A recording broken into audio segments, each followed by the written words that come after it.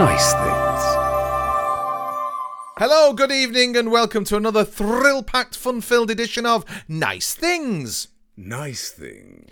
The antidote to modern living, and joining me, Sir Very, Very Tired and Sleepy Michael Livesley this week, we have the exhausted Paul Wood. I'll explain why later. All right then, Paul Wood. Or does Paul have wood? I found a lump of far wood. too tired for that sort of nonsense at this age. No, not since 1989, dear boy. I found a lump of wood on the streets of Toxteth this week, funnily enough. Sorry. I didn't know where you were going with that. Then you found wood in Toxteth. I found wood in then. Toxteth, yes. It was happen. absolutely very, very surprising, and I brought it home, and it burnt wonderfully. And it was really light when I picked it up, so obviously the damn thing had been riddled with woodworm. But it was just like a big, gnarly sort of the root of a sycamore tree or something like that. So I was like, Right. I'm having that. No, absolutely. So I suppose that was a nice thing, finding free fuel.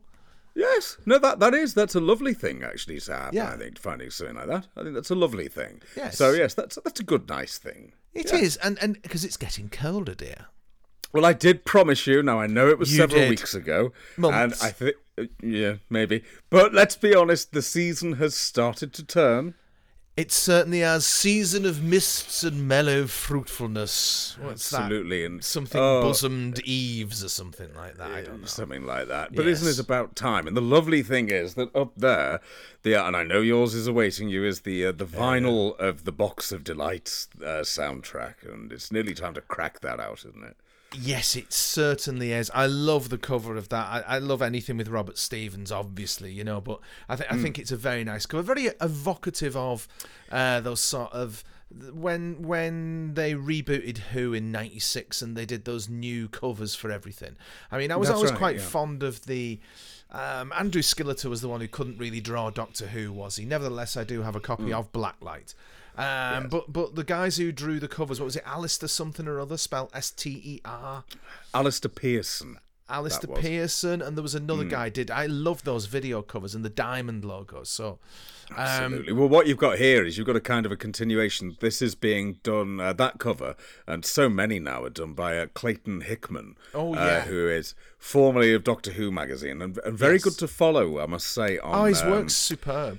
It's wonderful. If you find him on Twitter at Clayton Hickman, I think it's as simple as Yeah.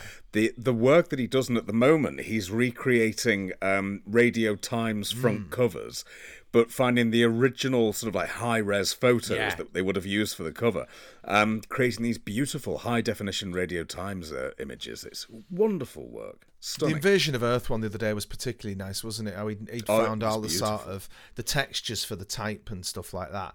Yeah, Absolutely he's definitely worth a follow. He's an amazing graphic artist. So I've explained my wood. What about your wood, Paul? My wood comes from the nice thing that arrived a couple of days ago that I haven't told you about yet. I'm a big fan of Michael Wood, the historian. And the shows that he's done. I mean, my absolute favourite, of course, is he did a series called In Search of Shakespeare.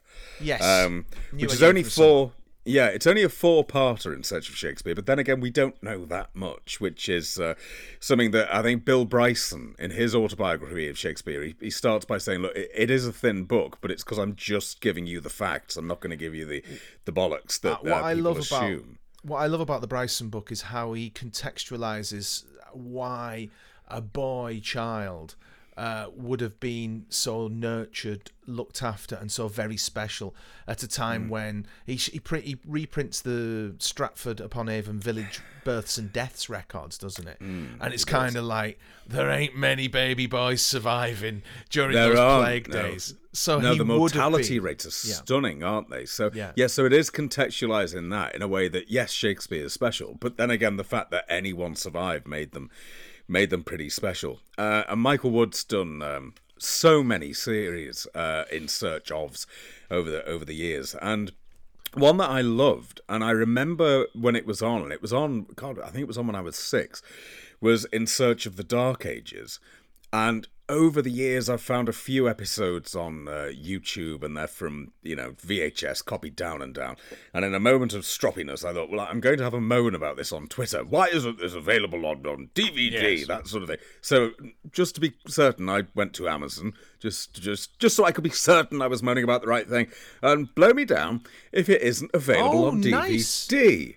Nice. In Search of the Dark Ages. And I love this. I've watched half the series so far. It's beautiful. It's so relaxing. It's lovely. But it brings me to a point which I think we've talked about before. I don't think we've particularly talked about on the podcast. But where have all the clever people gone on telly? Why can't you have clever people? What's going on? What's the outlet for them now? I mean, one of the most lovely things is on one of the Doctor Who Blu-ray sets, there's a full edition of Call My Bluff. Because Tom Baker guests on it. Nice. And beautiful. Absolutely lovely. 25 minutes of just people being quite clever. A bit like QI was when it began. I think we've got less of that now, haven't we? We've gone away from the clever dinner party humour in QI. And more I haven't watched it in ages because I don't watch the telly. No. Yeah, it has lost some of that warmth that I think it certainly had at the beginning. Yeah. And it's so rare now.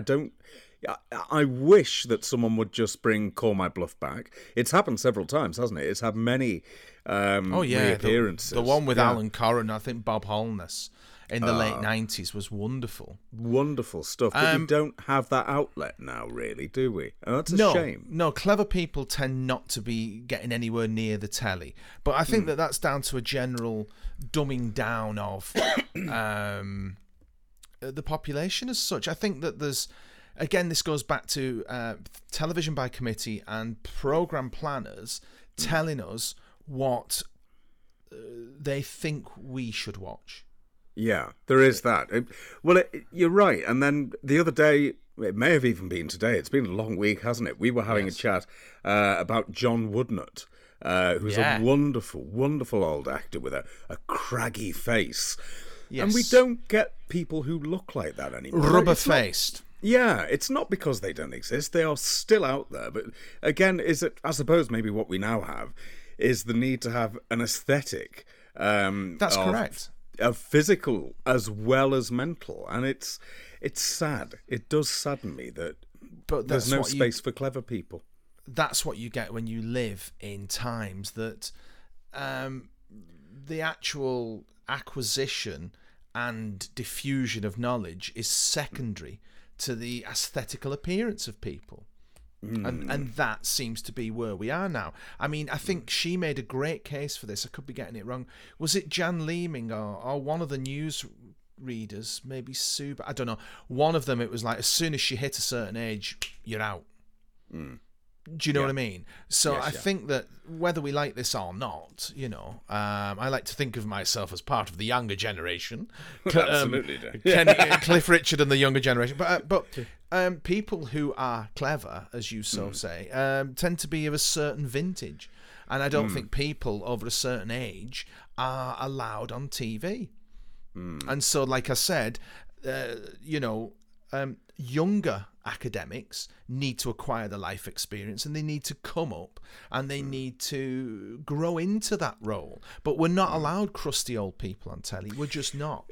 Well, we're not, no. And I think that for me, I mean, obviously one of the saddest things at the moment is the fact that BBC4 is just being whittled away slowly.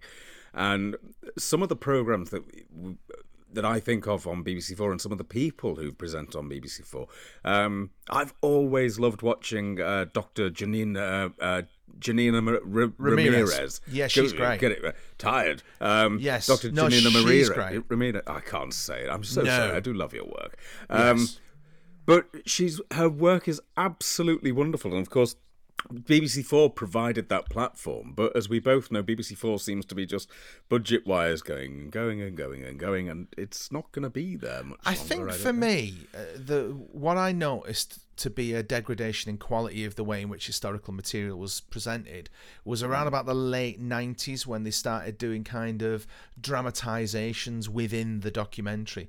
Now, what Peter Watkins did with Culloden and things like that was he turned it into an art form and made it a piece of reportage, which wasn't in any way attempting to masquerade as a factual program.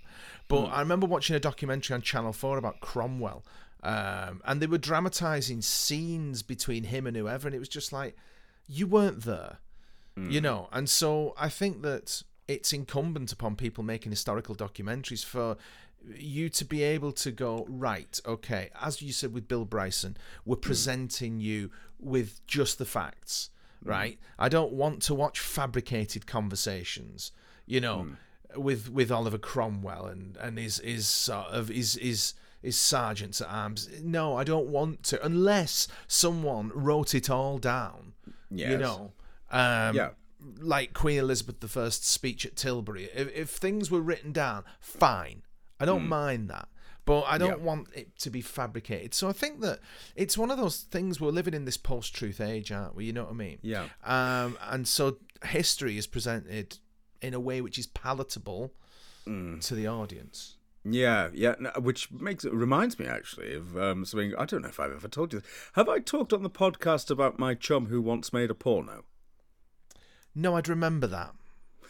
Right, okay. I'm not going to say his name because he's got a very good job now. But it's a friend I met back in about 1997, and he had aspirations to be a filmmaker. And he gathered together money from back when the lottery funded things. Yeah. Pardon me.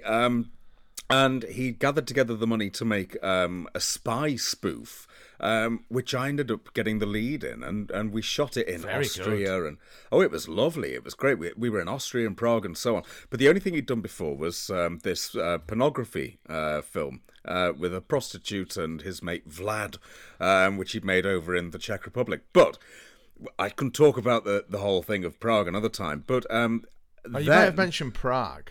I think I may have done, probably not the porn. But then after that, he started getting some freelance work, and he got one of those TV history jobs. Just when ITV was still making local programming, really, and it was for Granada, and it was a program called Lost Treasures, and it was all about the history of the region in various ways. And there was one which was about, I think it was a gold ornament or something which had been smuggled out of the country it was in and taken on board a U-boat and was being smuggled back to Germany, and the boat was torpedoed.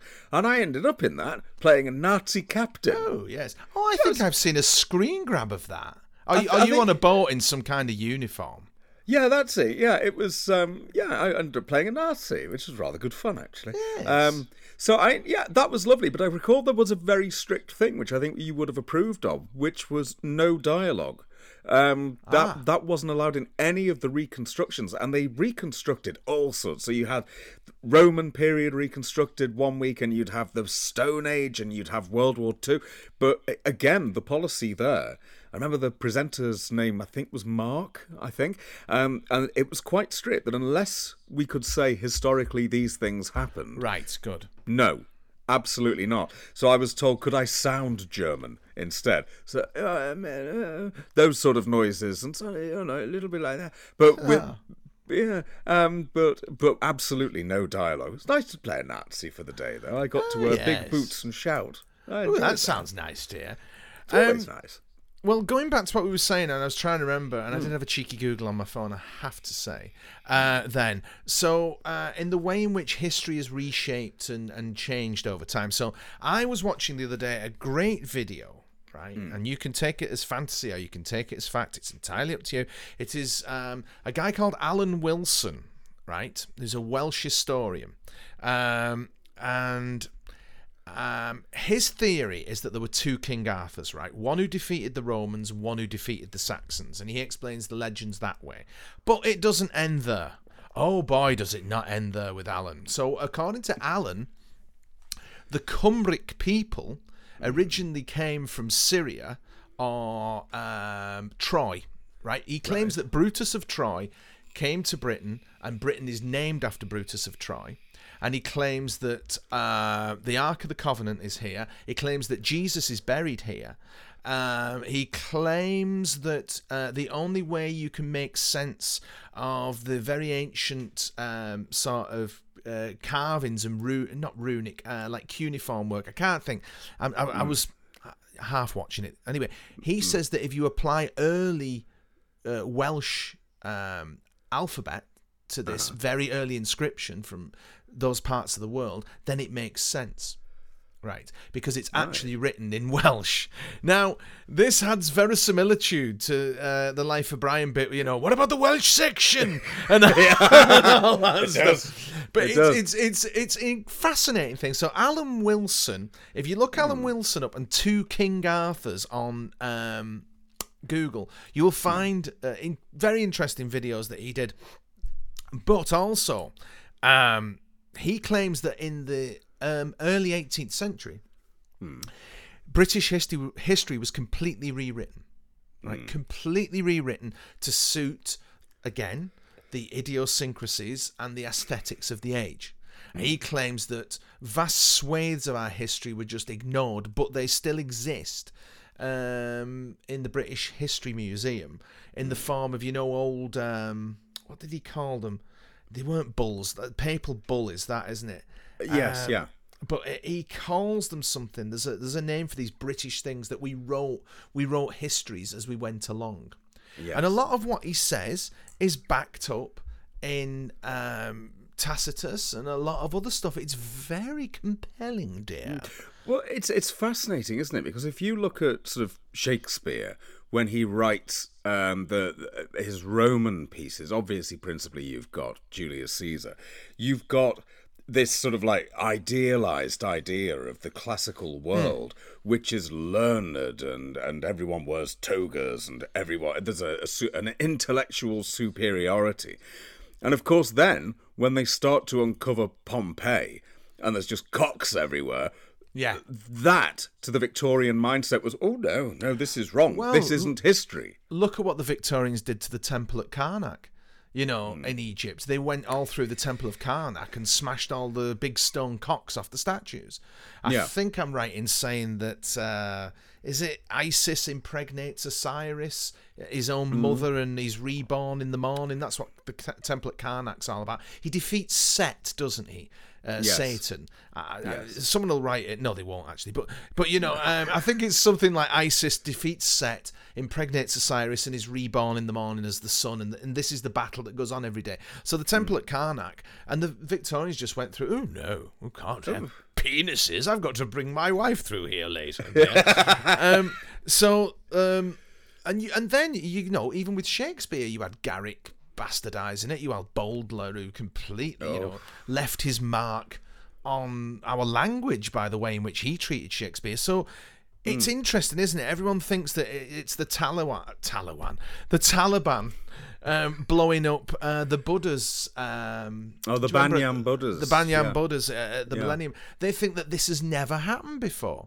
But there are many. In fact, I think I've remembered I think he called them the brutes. These bloody ancient histories of Britain. I really will have to brush up on this Alan Wilson stuff, and you will have to watch it too, because I think that you'd be just fascinated by him. It's just great how he goes about Madog, right? This Welsh King Madog, and he discovered America long before.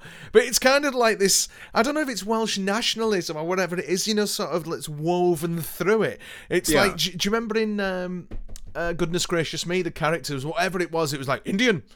Yes. No matter what, he was an Indian as well, you know what I mean? And so you name whatever the achievement is, and he's like, he's a Welshman. You know what I mean? And it's all done very much in the style of Dennis Lill as Charles, I was thinking it might be with the voice there, yeah. Well, I'll tell you what we should do is, if there's a video, let's put a link on the Twitter, which is at Nice Things Show. But also, I know that episode 2 of Michael Wood's In Search of the Dark Ages, which is In Search of King Arthur, is actually on YouTube. A bit naughty that it's there. You should buy this series because it's beautiful, and they have restored the film prints as well. But there is a dodgy old ropey VHS copy on YouTube, so we'll put the links to both these things up. I think that it is fascinating. But it is fascinating as well, isn't it? The whole sort of like approach to history. Yeah. And how we'll look at it and go, oh no, that's wrong. When we discover it, no, that's wrong. So we can't have that. Well, we going try against and what we think. make it fit our morals and our beliefs of the age we live in. We always do that. You know, we always do that. It's like the classical depiction of Jesus, isn't it? I mean, Jesus is based upon Zeus, who's based. They're all based upon a archetype of the heroic, aren't they? You know what I mean? So they're not exactly a visual representation of what the person looked like. There's a certain classical face, a classical look that people have going down the centuries. And Alexander the Great has got the same face as well in statues and stuff like that. So we always change it to what's attractive to us. We always do. None of this is new. You know, none of it is new. And that's the thing that I find quite frustrating with a lot of people who are quite doomy about things. You know, we tend to drift into this uniformitarian mindset whereby, no, that's it now. It's always going to be like this. And it's like humans are like that because we are apex predators and we think that we control everything. And it doesn't work like that. Things change very quickly. They do, and of course, as you say, it has to fit in with the contemporaneous morality that we have. So, which is, of course, that's why the Victorians, to me, are the most fascinating people, because you've got this incredible morality that seems to be applied to those of a class below you. And yet, if you ever want proof that maybe it wasn't as straightforward as that, the highest concentration of child prostitutes ever recorded in this country was in the square mile around the Houses of Parliament in the mid-1800s. Jesus Christ. Yeah, not surprised. Of course it would be. Not surprised. Of course it would be round there. Yeah, that's the thing, isn't it? There's always this do as we say, not do as we do attitude. We're living in a time of it now. As far as I see, the times you discuss then and now, there ain't no difference. There always seems to be that two-tier society of justice, two-tier society of morality, two-tier society of everything. And unfortunately, those with the upper hand, they tend to write his story. History. Yes. I mean, the clue is there in the name, isn't it? Mm-hmm. Yeah, no, absolutely. And it's disturbing that we're at a point now, of course, where there's talk of removing this £20 top-up on benefits so that people can eat, isn't there? That's now the latest thing. That's going to. Sorry. Oh right. Well, there's been a £20 top up that was put on during the lockdowns. Oh, I see. Okay. Yeah, so that people basically could eat. Now, according to the government's own stats, there's 6 million people currently in food poverty in this country, and we're about to remove £20 a week that would enable them to eat. But whenever you see them in the Daily Mirror complaining about it, they're always sat with their iPhones and a big fuck-off telly on the wall. I know. But nevertheless, you know, we can take £20 off them, but on the other hand, we can afford £750 million on a yacht, apparently. Oh, well, look, it goes even further, doesn't it? The amount of the billions they have made out of this. It's just been a feeding frenzy for everyone. And unfortunately, I don't think they could have got away with this 20 years ago because there actually was more accountability. It's like they tell you to write to your MP. I write to my MP all the time. Nothing. Do you know what I mean? No. I once had an email response from one of his underlings who I replied to, and then that was that. All right, pick up the phone then and complain, to your local town hall. Oh, yeah. Right, okay then. What you're going to get there, all you get when you ring any town hall in this country is a line whereby do you want to pay us some money? Right, press here to press us. This is turning into a very grumpy show. It is, isn't it? Well, we should lift it. But I will tell you one thing. I've experienced that when I tweeted, not my MP, but my mum's MP. Right. To basically, and I think I was having a bit of a moan about the bins. And, why, yes. bins? And I got blocked on Twitter for asking a question by an MP. No accountability. I wasn't happy with that. Not too happy with that. But it is getting a bit grumpy. Should we lighten the mood a bit? We should. Have you had any nice things this week? Well, apart from Michael Wood, yes, I have, but I've got no way of showing you it because, of course, it only exists in the ether, and I'm incompetent in so many ways with technical things. But this week, I had a little delve through the contents of BritBox, And I thought to myself, I'm going to have a little look at something that I remember, sort of, and just revisit a little childhood memory. And that was Grange Hill. Oh, yeah. So, yeah, now then, that fascinated me. I'm sitting down and I went for Series 7 of Grange Hill. And I can remember Series 7 quite well. And I remembered something about a tragedy in a swimming pool. And I thought maybe I'm misremembering that. And so I flicked through the episode synopses, and surely enough, there's a tragedy in the swimming pool. I thought, okay, let's have a look for this one. And there's an episode set around a swimming lesson with a new kid called Jeremy, who's come from the posh school from Rodney Bennett. And is that what the posh school was called in it? It was called Rodney Bennett. Well, yes, bugger me, now you have definitely tweaked a neuron there. Yes, absolutely. Right, okay. Jeremy, the posh kid, arrives, and he's a dick because he's posh, of course. So they ostracize him a bit, then they let him in a bit, then they push him out a bit, and all this sort of stuff. And during a swimming lesson, when he's mucking about, he throws a girl's bracelet into the swimming pool, and then I'll dive in and get it then. And he dives in, and he drowns. Yeah, this is ringing lots of bells. Yeah, and there's underwater photography done on this. They've got the underwater film cameras out for this episode. Yeah. So I watched this, and it was quite shocking. And it ends with a freeze frame of Mr. Baxter performing CPR on this boy. And it's like, oh, God. So naturally then, I watched the next one. And the next one is beautifully done. And it's an episode about grieving and how you cope with grief, which I thought, that's really well done. So naturally, I'll stick with it, and I watched the next one. And the next one, they lighten it. And we've got a story in which a girl called Precious has claimed she's a hairdresser, and she can cut everyone's hair. And she gives someone the most god-awful haircut, and it turns out she's not. Which does lead to Mrs. McCluskey saying to this girl, ethnic headwear is not allowed in school, which probably wouldn't say now. No. And then you go from that into 2 episodes where some of the kids from the 5th year have gone off to a fake UN conference to understand the situation in the world, and it introduces the audience to apartheid.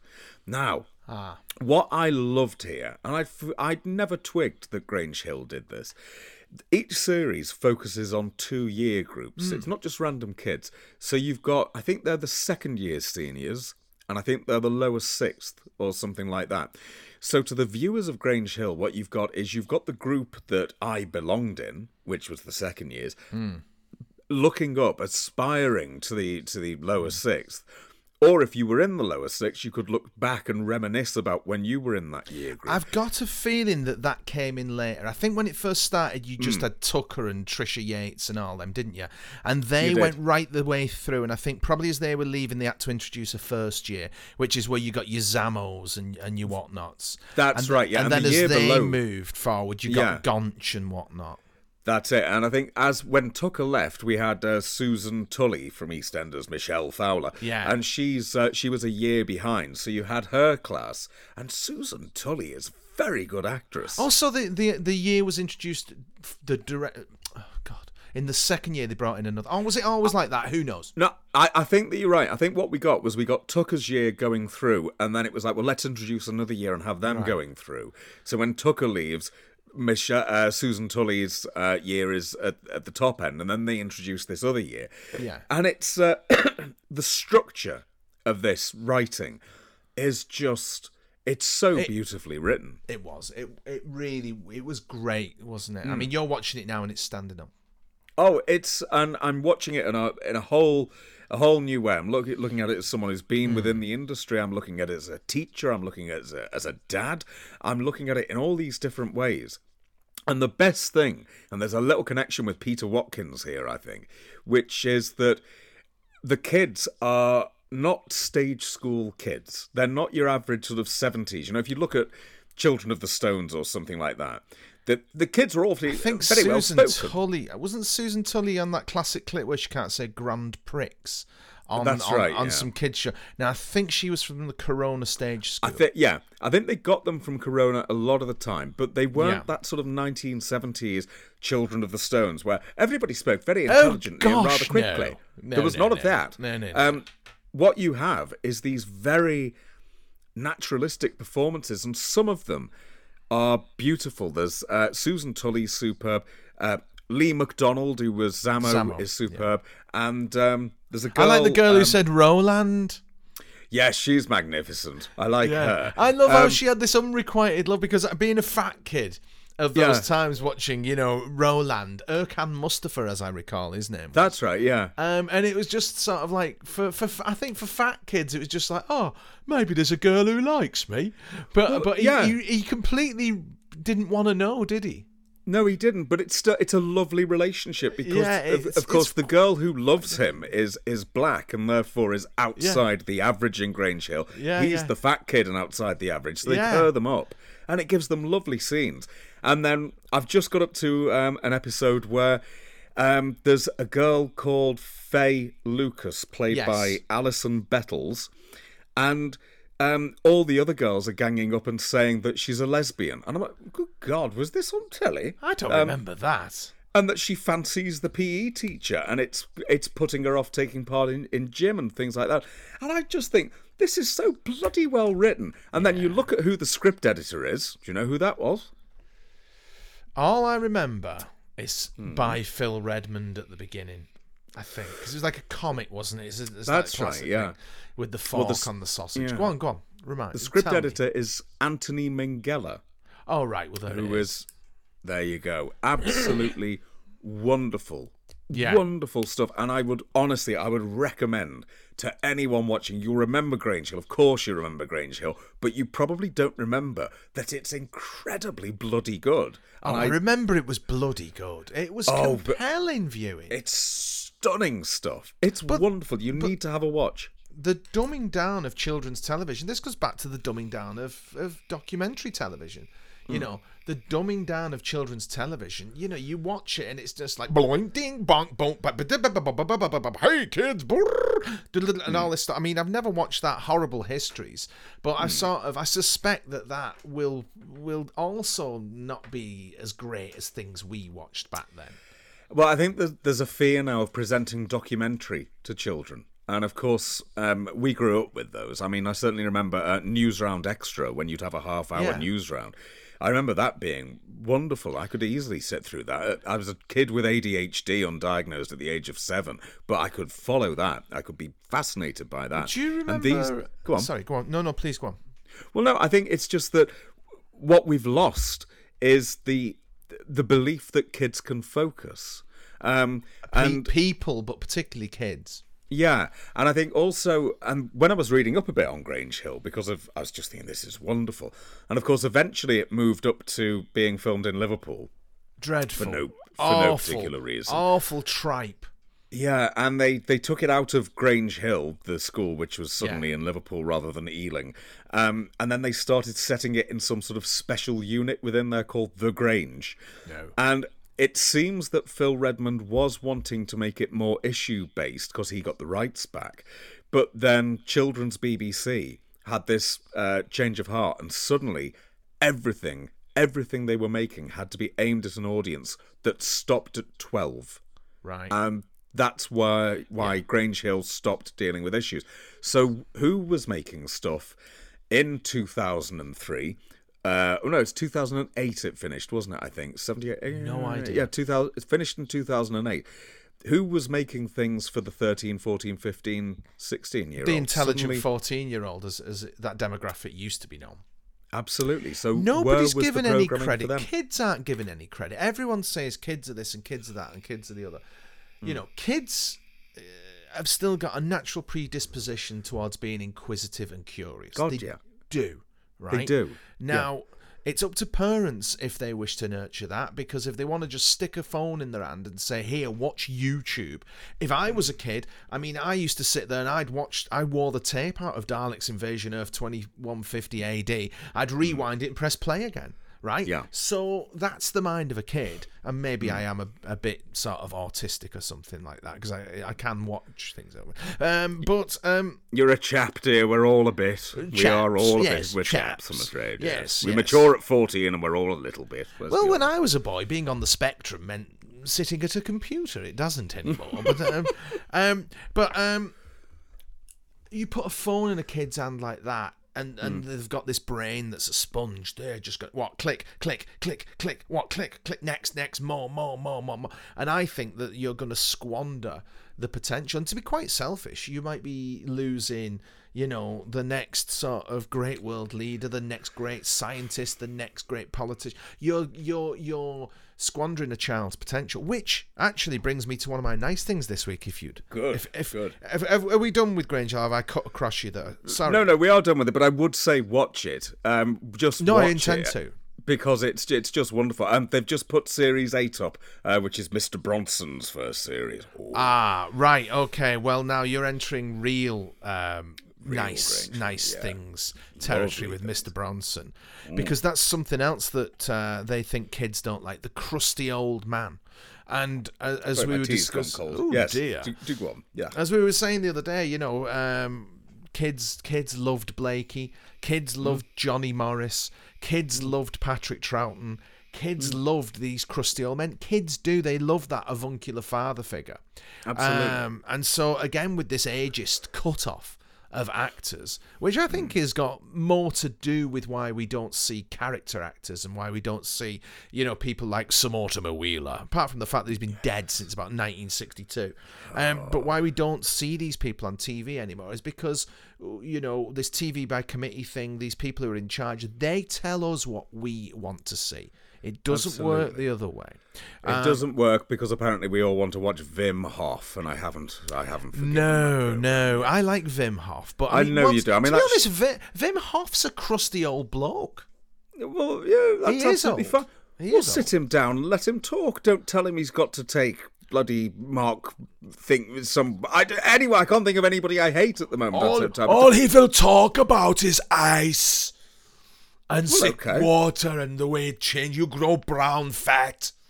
Right. So give him a programme on BBC4 where he's sat in front of a glacier telling me this. Don't tell him he's got to take Anton Deck to Poland during the winter and I've got to watch them do extreme sports in the nude. I don't want to. I don't know if that's what the programme is. If you watch his videos, right, anything that he's put out, right, you will see he would be more happy doing that kind of show than what he's doing. He really would. He really would. He lost his wife, right? His wife, I think, committed suicide. And he just went into a mad nosedive, right? It was him and a couple of kids. And he started getting into just like ice cold, plunging himself into ice cold. And it turns out that what he's actually done is he's rewritten a lot of the science of how the body works, because he did it on this live Swedish TV show where he gets into this bath of ice and the scientists monitoring his temperature and all that. And they're like, right, well, this isn't meant to be happening. You're meant to be getting hypothermia and dying now. But what you're actually doing is you're regenerating blood cells and growing new blood cells and developing this stuff called brown fat, which is the healthiest fat that you can have. So in defense of Wim, but not in defense of the show that he's going to be starring in, he would be more happy on BBC4 doing a show like that. Right, now then, I like you, somewhat of a whore when it comes to work. If somebody said we're going to do Paul Carmichael's Antarctic Survival, I'd do it. But I prefer to. Of course I would, but I prefer to be on BBC4 doing that, obviously. Now, why can't we see Wim doing what you've just said, showing me that? Why do I have to watch Wim? But I can only watch Wim if he's challenging the people from steps to run around in the cold. Why can't I? Because TV commissioners are telling you what you want to see. But they're wrong. They are wrong, and they're squandering what is actually a very, I wouldn't say a talent, because he's not a talent. He's just an interesting bloke. You know, where have all Which the clever goes people back, gone? doesn't it, to interesting people. You need Yes. people, ugly people. By Yes. God, they're allowed. Yes. Intelligent people. I want to see them. I want to hear them. I want to. No, you're not allowed to, dear, because Well, people are telling you, cross. and that's one of my nice things this week. So Go on. I've not read it yet, by the way. So Viktor Frankl's Man's Search for Meaning, which I've wanted to buy for such a long time. Viktor Frankl being a Viennese psychologist and neurologist. Who invented a thing called logotherapy, which is about meaning, based on the Greek logos for meaning. Anyway, so Viktor Frankl in 1942 was sent away to, I think it was Auschwitz and then Dachau and then other concentration camps. In the first sort of, I know his father and his brother were gassed, right? It's just this unbelievable, weight of suffering and trauma that a human being can go through. So what he did was he wrote this book, and he goes on, he does a section on logotherapy at the front, and it's about man's search for meaning. He describes how he found meaning in those extreme circumstances. Wow. So it's just, that is going to be, I know it's not light and frothy, as we normally talk about light and frothy, but it kind of fits in with what we're talking about. Yeah, it does. That is going to be, from what I've read of the review, I think that's going to be a transformative read. And so I suppose I can't recommend it because I've not read it, but I recommend it anyway. I will report back because it's a slim term. All right, yeah. But of course, after today, you're going to have a lot of reporting back because you've bought an awful lot of books today. I've bought an awful lot of books today, and from the sublime to the ridiculous, one that I've still not started, I bought last week was, did I cover this last week, or did I just say I'd ordered it? I think you said you'd ordered it, Yeah. yes. So Chapman's A Liar's Autobiography is here, which I love. When you sort of glance at this, you don't notice that what you think is a cigarette holder is a syringe. Yes. Which I thought was quite good as a sort of qualified GP. I have got a tremendous amount of reading to do. But we're coming up to that point of the year now, aren't we, where the nights are drawing in. It's perfect for books now. It's perfect. Yes, So, yes, it is. Yes, it is.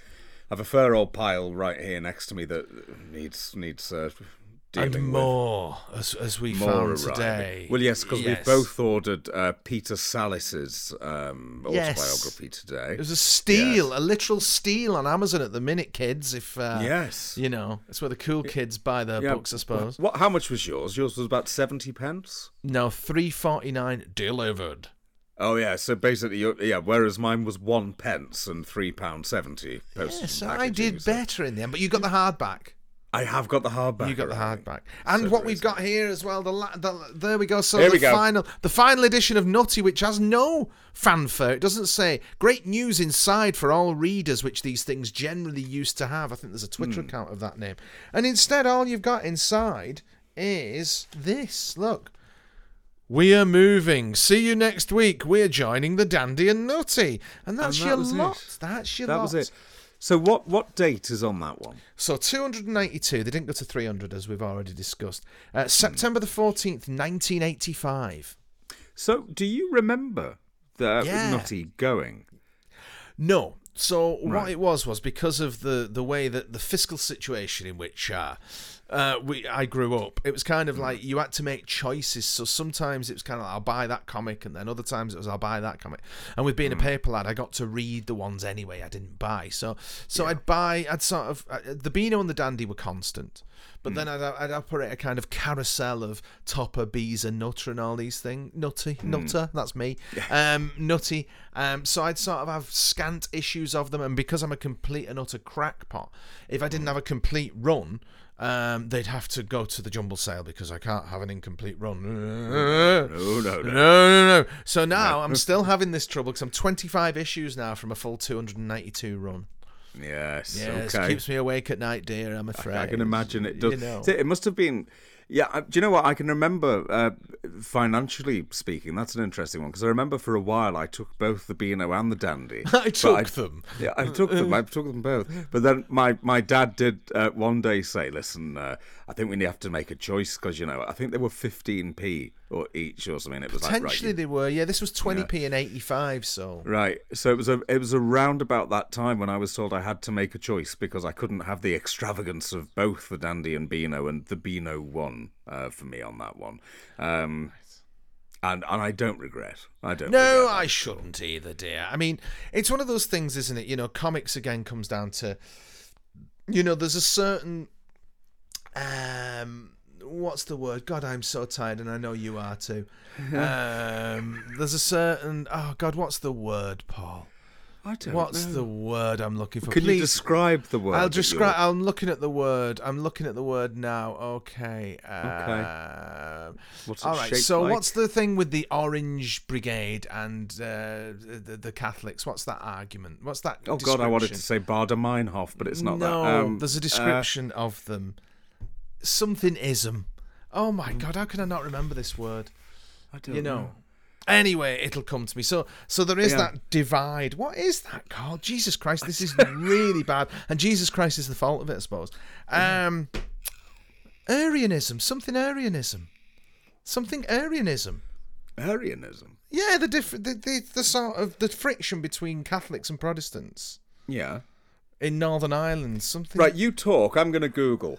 Oh my dear boy, I on. don't even believe I can't. But listen, dear listeners, dear Probably viewers. isn't a word for it, but No, there is a word for it. It's something Arianism. I know there is. Listen, dear viewers, dear listeners, as you as other people have wryly observed, this is middle-aged men who can't remember things, and I think this week we have reached new heights of word blindness. This is the second Google. We've had one each, and I can't even remember the word for the bloody problems between the Catholics and the Protestants. Come on, sectarianism. Arianism in Christianity is the position that Jesus, as He's the frozen. Sectarianism.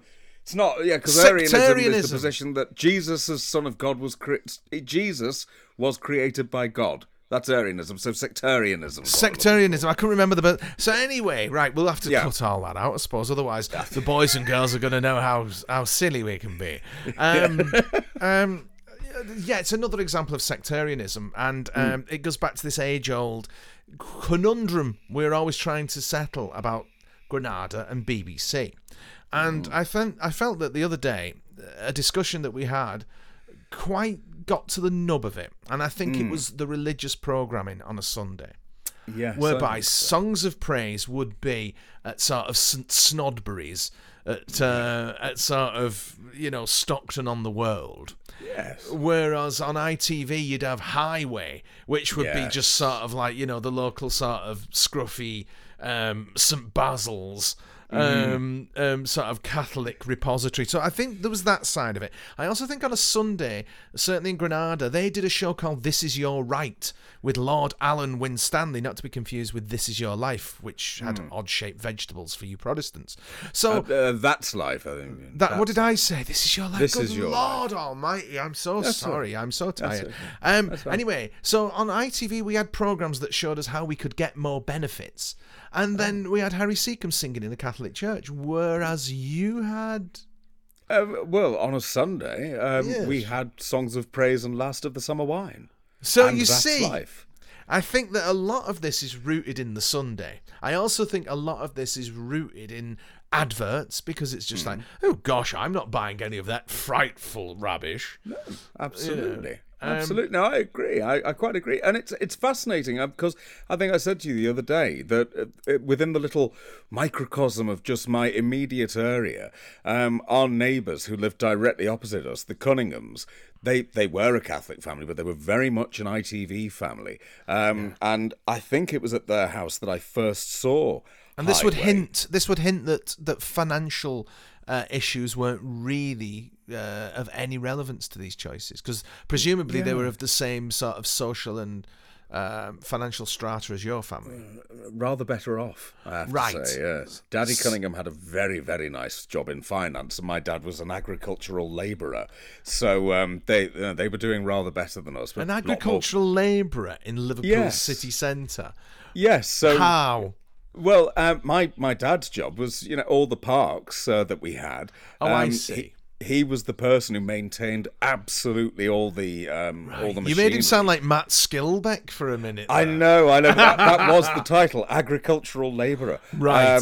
But basically a mechanic, yeah. Whereas Mr. Cunningham had this lovely sort of job in finance. But as I say, a lot more kids to feed than we did. Right. But absolutely, there you had the Granada House, and ours directly opposite was the Northwest House, and you could really see that, I think, when on New Year's Eve, because for years, one year we would have a party at ours, and the next year we'd have it at theirs, and we'd alternate, and you could see and hear the chimes of Big Ben on both channels. But I do remember that little, it's midnight, but we're seeing it on Granada. Yes. And thinking that's a bit something. That's a bit special, isn't it? Isn't that it felt funny? a bit naughty. Yes. The colours were always a bit more vibrant, and the angle was slightly different. That's right, yes. Yes. I used to like, though, with that, and if we've mentioned this before, I'm sorry, but we're very tired, ladies and gentlemen, boys and girls. I used to like it when it used to pop up. For example, when Eric Morecambe died, and they'd do a bit on the news at 10, and they'd show, Glenda Jackson and the boys, and it would always say, by courtesy of BBC Television. Yes. I always thought that was nice. And vice versa. And vice versa, absolutely. Although it's a strange thing. I don't recall ever seeing an ITV-based celebrity's death being announced on the BBC. I do recall it being announced the other way round. Yeah, Tommy Cooper's got to have been. Oh, he probably was, yeah. But it's not something that struck in my memory. But I do remember, courtesy of BBC Television, being something that I would have seen. Yeah. But I don't remember courtesy of ITV or Granada. I mean, there's thousands of the buggers. Yes, so I'm not, true. What do you even say with that? But no, I don't recall it being the other way around. Which is maybe it was courtesy of Thames Television or something like that. It One could thing be I've never something like seen that, is yeah. Cooper dying on the show. I'm glad I've never seen it. You have, haven't you? I have. I have, because, of course, it's one of those programmes immediately after. It was Live from Her Majesty's, wasn't it? And That's right. when that was shown, immediately after, the tape, the master recording was put in a safe at ITV in someone senior's office, and it was never, ever to be shown.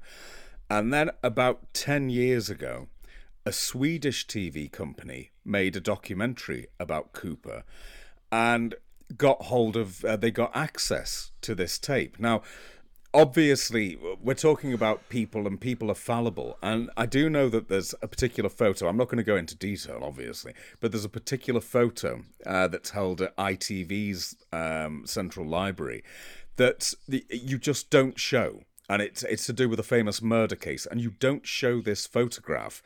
And I have a friend who, one of her responsibilities at ITV was ensuring that nobody ever showed this photo. Wow. And some bugger was always putting it on there and said, no, you can't show the photo. But this Swedish company, somehow they were given the tape, and it's like, oh, well, let's show this bit. And so they included it. They included that moment. And for a while, it was uploaded to YouTube, and that's where I saw it. And naturally, curiosity took over, and I thought, no, I think I have to watch this, culturally important. And I watched it, and my God, I've seen some stuff in my time. I think that's the one thing that I regret. The stumble, and you can just hear the word help when he reaches out to this woman, and then he crumples. And it's true that the audience laugh. They think that it's just an act. They did when Sid died, didn't they, as well? Yeah, they did. And it's one of those things now that I really wish I hadn't seen, because it's not something you'd forget, and I wouldn't recommend. It's not nice. It's not a nice thing. No, it isn't a nice thing. One of the interesting little side note here is the story of Sid James haunting the dressing room at the Sunderland Empire. Because do you know the story of Les Dawson in there? Do you know what? I only saw that somewhere. I read that somewhere today. Really? Isn't that bizarre? When I How was bizarre. on the train, and I saw that Les Dawson says he saw the ghost of Sid James, and he never ever went back to the Sunderland He wouldn't. Empire. Is that Well, right? I didn't know he'd said that. I know he saw something. From what I read was, and it's a long time since I read it, so I'm probably wrong. But what I read was he said he saw something and he wouldn't speak about it. And he wouldn't go back in there. So, well, I'll find this. I think. No, I'm sure you're correct. It's a long time. No, since I'll try and find since it I and read just put it out there. But it seemed to be saying that quite clearly that he believed that he'd seen the ghost of Sid James. Yeah, and he well, that never, was certainly ever the went back. inference. That was certainly the inference, and he's not alone in that, though, is he? You No, know what I mean? no. Because I don't know if you've ever. This is a bit of metaphysical chat here. I don't know if you've ever had any kind of sort of experiences like that. It's a strange thing, because I've had a couple of things happen to me like that, and as you go through life, you rationalize them, right? You say, "Oh no, it must have been this," right? I have a couple of theories about ghosts. One of which is, as Nigel Neal hit upon in the Stone Tape, whereby the remember we were talking the other week about the new form of storage, which was quartz crystalline, and they were able to store 100 terabytes on this little slither of crystal, right? And it would never degrade. It's an indestructible data storage mechanism, device. So, and what they found in these ancient monuments is that when they dragged all these bloody rocks miles, it was effectively, it's like, what was rocks around the corner? It's like, is it the Marlborough, there's rocks that you can use there, but they dragged them all from Wales for Stonehenge. Yes. The reason that they think now they did this was because of the magnetic properties of the rocks, that those rocks were special because they had more magnetic properties. So, for the one person out there who's never seen the Stone Tapes, so Nigel Neal talks about, it's about a bunch of scientists trying to innovate sound audio recording technology who are holed up in an old manor house, aren't they? Oh, yes. And there's a ghost in there. And the theory is, which I go along with, that what you have with ghosts is you have traumatic events that are somehow encoded into the rocks, the stones that a house is built with. Or it might be a cathedral, whatever it may be. That room, for example, the Sunderland Empire. So you can have experiences that are so traumatic that they're imprinted into the very fabric of a building. And I think that when people are in certain states of mind, they can press play on that emotion. They're kind of replaying a recording. So that's one theory I have. The other theory I have is the interdimensional thing. Right. Whereby, and that's to do with the sort of alternative timeline. Time for definite. We don't understand as much of time as we think we do. Right, and I'm quite bloody certain we don't, by the way. Yes. The fact that bits can rip through from other time zones, and you're watching things, because certainly so what I've had with sort of things I've seen, I worked in a very old pub. Right, when I was 16, I worked in a very old pub, and I was telling an old boy to get out of there because we were shut in, and then the old boy wasn't there, and then it was like I searched the toilets of the pub, he wasn't in there, and then the landlord got locked up, and then the landlord came down and said, do you have a mate who's gone up to the flat above the pub because he's gone and I can't find, I certainly didn't see him leave and that, and I thought he was in the toilets because, you're in there like rattling things and shouting. And he was like, oh, what do he look like? I said, flat cat pint and all this. You've just seen Jack. So it was like, oh, okay then, right, all right. So that's a known thing. But again, I think that it's, if somebody's spent an awful lot of time sat in a certain part of a pub, and I think that maybe part of the, their life experience is somehow encoded into the building itself. No, see, I do have one, and I don't think I've ever told anyone this one. Sharing it with the world, dear. I'll share it with the world, and it's interesting. Hairs on the arm have stood up, genuinely stood up. When it's a very hairy arm as well. It's a very hairy arm, Father. Yes. And it's near Northamptonshire. I used to do a lot of touring around doing murder mystery shows, and for some reason we were always doing these in Peterborough. I think at the Moat House Hotel in Peterborough. And we used to stop off on the journey back because it was quite a long journey. And in Northamptonshire, there's the Rushton Triangular Lodge. Now then, it's a fascinating one. Sir Thomas Tresham was jailed, and we're going back to the 1580s. He was jailed for 15 years for refusing to give up his Catholicism and become a Protestant. So he served 15 years for that, and he was released, and he still refused to give up his religion. Obviously, you've got to practice it in secret, but no, it's still there. And he did the most wonderful up yours to the government, which was he designed a building which was based around the number 3. So it's a triangular lodge, and everything in there, the number 3 decorates everywhere, and of course it's the Holy Trinity that this represents. It's a folly. I think it was constructed over a number of years, but it was built. It had been built by about 1598, and we used to stop there a lot. It's a fascinating building. Amazing. It's beautiful. It's the most stunning place ever. I'll put a photo on the Twitter. It's absolutely beautiful, and we used to stop there all the time. And one day, I'd been in there with a few of the others, and I went down into the cellar, and I heard what sounded like a rumbling sound. It was like from somewhere, but more, but not like a ghost. It was more like no. I mean, it's making me go a bit. Well, yeah, just thinking about it. It was like the rumble of distant sort of cannon fire or something. And anyway, then we came out, and everyone was eating, and I said, I'm going to go just back in just for a little wander round. And I went back in, and I went back down to the cellar, and I'm looking around it. So you've got these 3 walls, and I had my back. That's crazy. I had my back to one wall, and I heard a tiny, tiny sob, and it was a child's sob, right? And I can't explain this, but suddenly I knew, and I can't explain it. I knew what I was hearing was a child who was hiding during the Civil War. I know it. Right? I've got nothing to base it on. It's not like I saw someone and they were dressed in clothes of the period. It was just like, that's what that is. It was, but it arrived as a fact in my mind. Is the only way I can describe it. Yeah. So what I did was I thought, well, what do I do? So I actually stood there, nobody around, and I said, it's okay, it's safe now.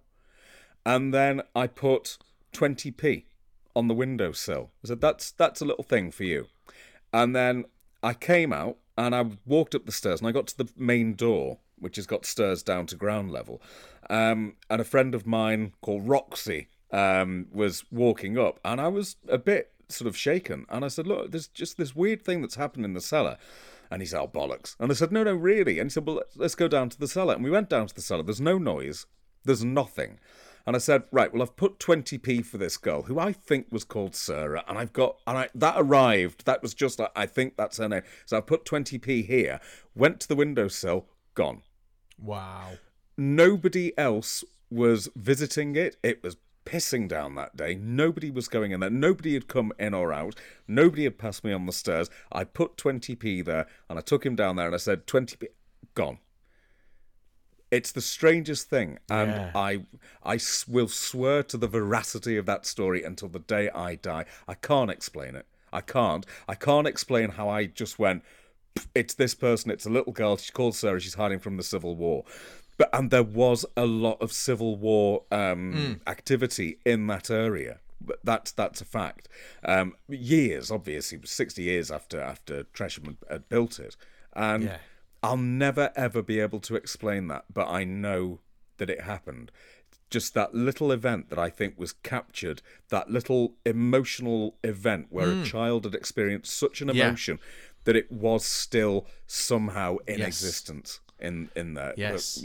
But, it's just, I've never told anyone that. Oh, there you go. Wow. Well, I feel privileged. But I think that's probably one of the likeliest explanations, that it's a traumatic event that's somehow becoming coded into the sort of magnetic fields. If you think about how recording works of the rock, of the stone, I think that holds. I think that Nigel Neal, to come up with that in 1970, well, the TV show was 72. God knows when he wrote it. No.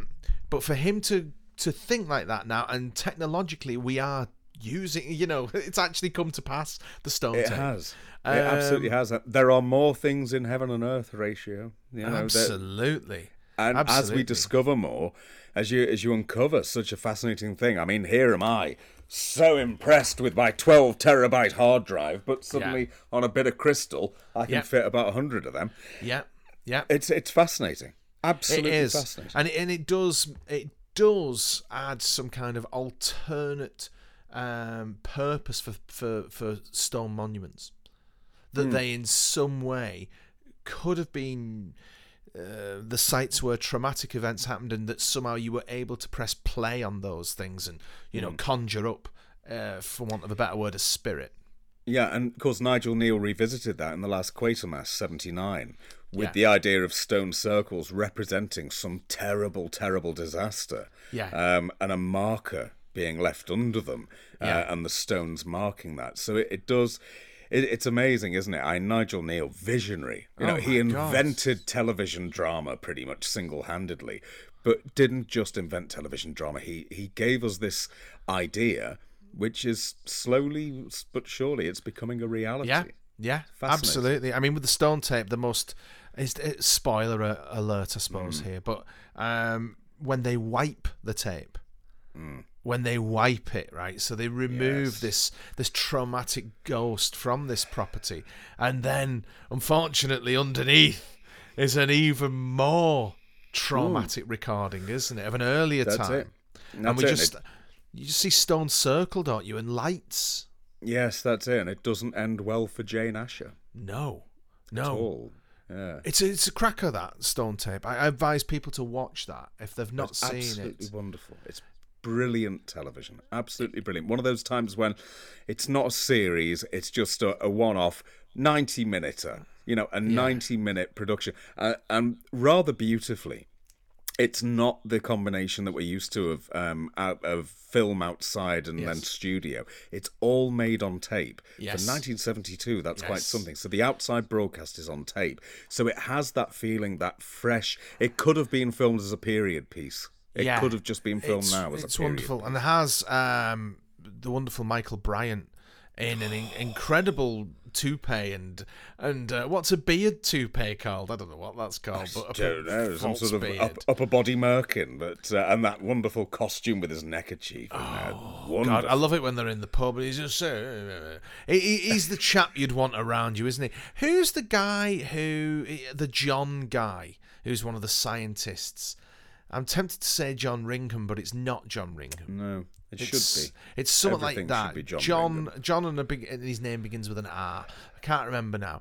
But you're very fond, dear boy, and I suppose this bursts your 1992 theory and my 1989 theory. No, I think we'd settle on 92 because of the House of Elliot, the delineation point between the last 3 episodes. Go on. Most haunted. I am. You are a most haunted fan. Oh, it's a guilty pleasure, most haunted. I must say, I when it was on, what did it used to be on? UK Living? It started on UK Living, and then it went to Really, which was on the UK TV network. And then so annoyingly, what happened was that the UK TV network, half of it was sold, I think, to Discovery. And the first thing they did was they cancelled all the British programming and replaced it with American imports. Dreadful. But yeah, I find it incredibly relaxing. If I need a nap, I put on Most Haunted, and it just relaxes me so much that I can fall asleep. Not because I'm bored, I just find it relaxing. I love it. The John Shuttleworth series where he rings up Yvette Fielding and she's just pissing her pants. Yeah. And it's it's just that girl. All she does is cry, John. And she's just pissing herself on the phone. Look, do you know what? I love that series to the point where, and they're all over there. I shall show you next week. I've got every box set released, including the Series 2 limited edition box set. And if you press the front of the box set, it's got Yvette's scream that rings out, and the battery still works. Fantastic. But I love that what because- about Mary Loves Dick? Yeah, and all right, and others. What was it? Derek Faker. What was the anagram of Derek Faker? Creed Kafer or something like that. Yeah. It was called Creed. But I think I think you had to employ a certain amount of kayfabe. You know what kayfabe is, right? We talked about kayfabe. So kayfabe was a WWF wrestler who went public and told everyone that it was completely staged, it was all fixed, it was all rubbish, and the fans just went, yeah. And do you get what I mean? There is that, but I do like the fact that, you know, when Derek was actually, you know, he overheard someone saying this name, and it was the psychologist that they'd employed, using this name to try and catch him out, and then he came into contact with this. To be fair to Carl Beatty, the exec producer and Mr. Yvette Fielding, sacked him, you know, because it's really? He was sacked. He's only in. Fair enough. It's on. I think it's had 23 series now. He might only be. He's only in the first 6. All right, okay. He may have been. Bloody hell, he was box office. Oh, he was. He absolutely was. But yeah, Most Haunted is one of those. It's a batty program, but I bloody love it. I genuinely love it. I'll go with that. I loved it too. I've not seen it in a very long time. Is it still running? Well, after it really got taken over by the Americans, and they were, we don't want anything British, so it was taken off.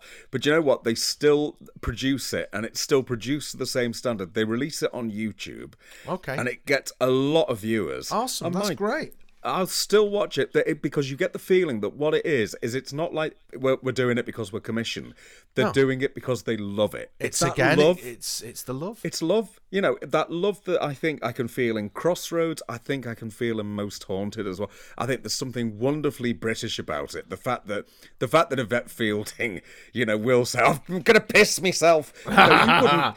And she's ex-Blue Peter, which you like. She's ex-Blue Peter, and that helps, of course. That helps immensely.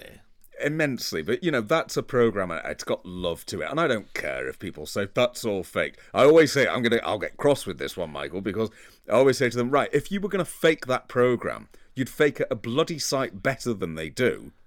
You know, rather than because you would actually use a bit of CGI. We can all do that, but also the things that do happen in it, I don't believe that the budget they spend is enough to even fake the fake bits that people think it's got. I think there's a lot of psychological thing. I mean, it's like, you know, I'm really enjoying when we end this chat to be alone in this big old house.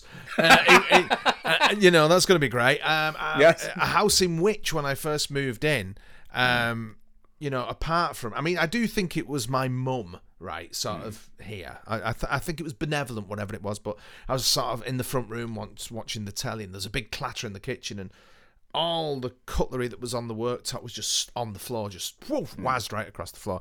Then it got to the point I was coming home from work, and the light was on in the back room, and it was just like, fuck, and you just think you've left the light on, don't you? And in the end, I ended up being in the back room, and before I went into work, I was like, right, I am switching this light off now, and I'm going out, I'm going to work, and I come back in, the bloody light was on. And it was just like, so I'm going to enjoy being in here on my own tonight. This could be my own. Where's Yvette? I want to cuddle. You know. But no, I love that show as well. I've not seen it in a long time, as you can imagine, because UK Living must be, 15, 18 years ago? God, yeah. Well, that series, it's been on 20 years now in various forms. Incredible. You know, 20 years, and it's still there. And no, love it. Absolutely love it. There's something... There's love in it. It's like, but with a bigger budget, of course, Time Team, isn't it? And I think that one of the greatest thrills I had anyway, was when we worked with Francis Pryor and Phil Harding. Phil Harding, thank you. I just think, whenever I think of Phil, well, apart from working with him, obviously, but whenever I think of Phil, I always think of Vic Reeves doing that. It's like, right, no, I'll be this fella and you be long-haired fella from Cornwall. Oh, you know Tom Price or something. Tom and Derek. Yes. Tom Fun and Derek. Yeah, yes. Tom Fun. Isn't that fun? No, you're right. There is a similar feeling to it there. Yeah. In fact, it is very similar. Time Team, we've got 3 days to find this. Most Haunted, we've got 24 hours. Exactly. There's a little challenge. But that doesn't even matter. You don't. That need show the has challenge. all sort of died out, hasn't it? That kind of show. There was because I think it begat by the success of things like Changing Rooms and all those other terrible, terrible things. Apart from the clip of Linda Barker smashing that woman's teapot collection up, which is always marvelous. Have you Oh, not I've not seen seen that? that. I should She be makes a watching big, that. big sort of hanging suspended shelf from the ceiling. It's like, oh, put all your teapots on it you've been collecting since you were 9, and look at them, they look wonderful, don't they? And then the next thing, crash, and it's just like, and she's on the couch with this woman who's like in flood. She's got her arm around. Oh, I'm sorry, love. And just rubbing her arm and say, I'm so sorry. And she's like, you know, because it's like, you know, her dead grandparents gave her this teapot, and this one was, God. oh my God, smashed to Oh, no. smithereens. No, you're right. They do come out of that. So something good has come out of that sort of whole late 90s sort of thing. But then Time Team's sort of early 90s, isn't it? And I think I love that show. And again, it's something that has gone back into production as a YouTube exclusive. And I'm Has it bloody really? glad it Fantastic. has. Well, this again is the presentation of what we can prove historically. There's a lot of conjecture with it, but they didn't. I mean, you know, they found out what was built where, and they sussed this out, and and then they'd all have a nice visit to the local and have a couple of real ales. Yes. Yes. Lovely. So we've actually This- come full circle in this very tired discussion. We have, haven't we? Yeah, We've actually managed to do so. It felt like a chore this tonight at parts. I thought we're not going to do this, but I felt it was quite nice. I've enjoyed it, actually. Yeah, after we got over the initial anger of both being rather tired. Yes. I think, yes. Yes, Absolutely, it is because- tiring. Yes, so I'm going to enjoy a spot of Most Haunted, and you're going to enjoy your haunted house now. Thanks, Lovely. Paul. I'm really looking forward to that. I'm Yes, really, absolutely. really looking forward to that. I don't know how Yeah. I'm going to exorcise that. I've got no lumps of wood from Toxteth to burn. Oh dear. Now then, just before we go though, Yes. there is one thing that I think would be lovely, and it would be very nice for us if any of you who are watching or listening could do. If you wouldn't mind, what we could do with is you going along to ideally the Apple Podcast app, Yeah. where you can rate the shows. Now, the key rating I think that we're looking for is a 5, Yes. and that would be jolly nice because it helps the algorithm. I'll say that Yes. as though I know what it means. But even better if you algorithm, isn't it? something like that. It's Al Gore, isn't it? Al He's Gore, up to yeah. thing. It's his dance. Even better would be if you could leave us a little review, because that would help us to actually get the word out even more and spread the idea of Be nice wonderful. things to Be people. So if you wonderful. wouldn't mind that, and of course you can follow the show's Twitter feed, which we are trying to give attention to, but Yes, it we're fits going to and give more starts. attention to. We are going to Yes, get, and that's yes, at yes. Nice Things Show. Nice Things Show. Or alternatively, you can, we've got our individual Twitters. Yours is at Michael Livesley. That's correct. Mine is at PCarmichaelVO. So do feel free to pop along and give us a little follow and say hello there. That would be lovely. So yes, thanks. So you're very good at this, aren't you? I do try. Yes. You're very good at this. But what we need to get good at is putting that at the start. Don't That we? would be good, wouldn't it? Yeah, When we- right. Next time we're going to do that. Straight Because away if- next time. If people have managed to sit through the two King Arthurs, Yeah. the Brutus of Troy founding Wales, A most haunted time Most team and Haunted, Tommy Cooper your ghostly dying. house. Oh God, everything, isn't it? Yes, it's all there. It's been Well, a right for- old ramble. It has been. We hope you enjoyed it, dear listeners, dear viewers. We're very, very tired. Unfortunately, we have to work, and well, we know what work is like. So why not somehow support us? Then we don't have to. We can do one of these every night, couldn't we? Oh, easily. I'd be happy to do this. every That'd be night. nice. Yes. Yes. Okay. Well, it's time for maybe a fitful rest now, with I the think so. spirit of my ancestors dancing. So anyway, have a lovely week, Carl, and from me, bye bye. Bye bye.